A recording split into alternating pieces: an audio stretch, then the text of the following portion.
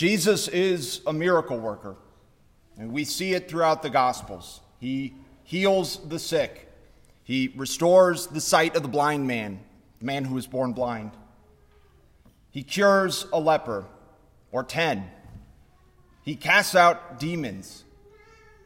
He walks on water as if it's dry land. When a storm on the Sea of Galilee threatens the boat he and the disciples are on, he simply says, "Be quiet." And the winds and the waves calm down and are quiet. He raises the dead to life. And when he himself dies on the cross and is placed in the tomb for 3 days, on that third day he triumphantly rises from the grave. Jesus is a miracle worker. And in our gospel, we see his very first miracle at a wedding in Cana in Galilee. And this wedding party runs out of wine, and so he miraculously transforms water into wine. It's an understated miracle, I'll admit that. I mean, even the head waiter doesn't know something miraculous has occurred. He just thinks the bridegroom was storing the best wine for last. But it's a miracle nonetheless. And we're told at the end of our gospel that it was the beginning of the signs Jesus would work in Galilee. Signs that led his disciples to begin to believe in him. His miracle at Cana is a sign that points to his true identity, that he's this long-awaited Messiah, but also God incarnate, God made man. And in particular, there are two ways that this miracle points to Jesus' true identity. First, he does what only God can do. He acts with the power and authority that is proper only to God. And throughout the Old Testament, and especially at the beginning, we see God in his omnipotence merely has to speak the word, and it happens. He says, "Let there be light," and there is light. "Let there be fish in the sea," and there are fish in the sea. He speaks, and it happens. Well, that's essentially what Jesus does here. He simply says the word. He says, "Draw out some and give to the head waiter." And miraculously, this water is transformed into wine. He does what only God can do. He acts with the power and authority proper to God. He shows he's the sovereign Lord over creation. He's not creating out of nothing like God did in the beginning. He's taking something and instantly transforming it into something entirely else. He's doing what only God can do. And the second way that this miracle is a sign pointing to Jesus' true identity is that the miracle fulfills a prophecy. A prophecy we actually see in our first reading. And it fulfills this prophecy in a very subtle way. So our first reading from the book of the prophet Isaiah speaks of Israel's longing to be reunited with the Lord in an intimate way in a new covenant. It speaks of the coming of a divine bridegroom who will be wed to his people.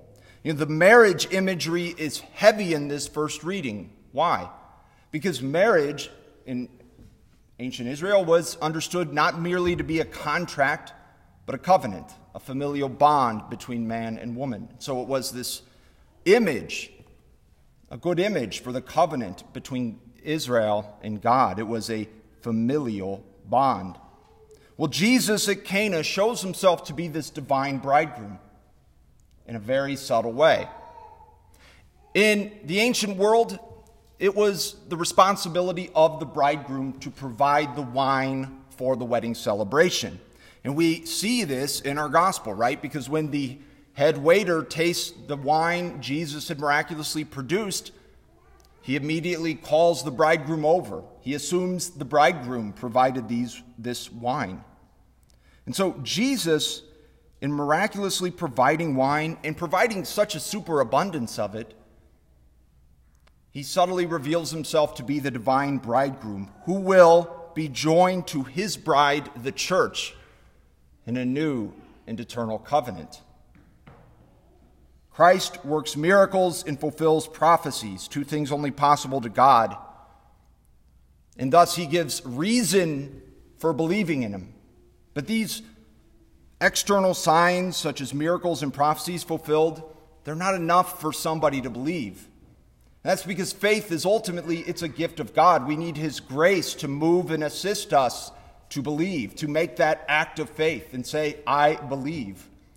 We need the inspiration of the Holy Spirit to move our heart and to open the eyes of our mind so that we can believe in both mind and heart.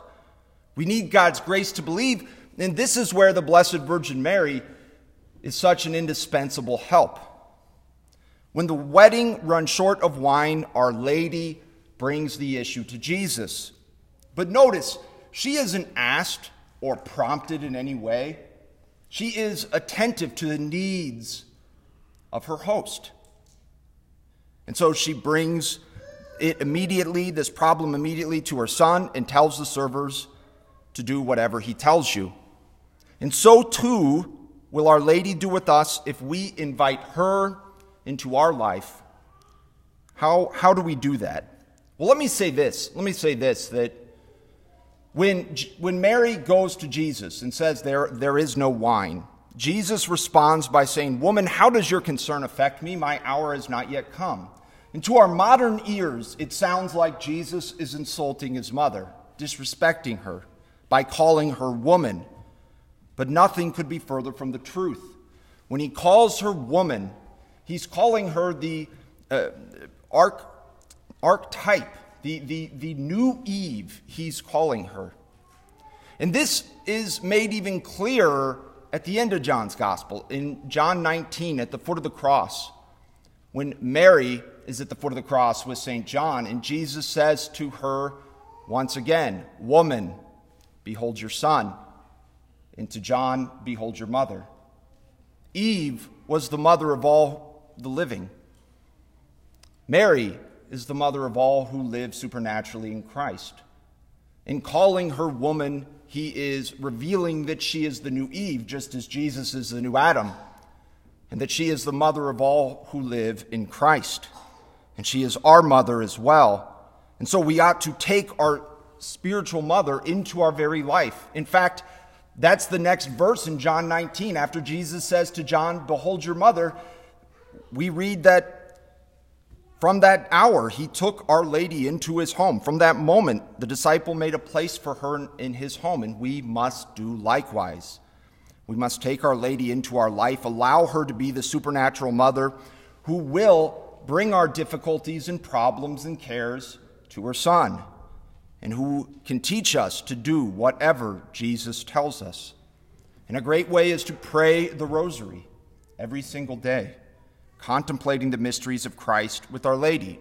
And this is especially true if we ever find ourselves struggling to believe, struggling in our faith. Of course, if we have questions or difficulties, there are answers, there are reasons pointing to the truth of the faith which can help us, can help dispose us to believe, yet we still need that grace of God to move our heart and soul so that we can truly make an act of faith, so that we can believe. That is why we must invite Our Lady into our homes and our lives. And a great way to do this is to pray the Rosary every day. For if we invite her into our lives, then she will be attentive to our needs and difficulties and bring them to her Son. She will teach us to do whatever he tells us. And if we are willing, Jesus, the miracle worker, will change our unbelief into belief, into faith.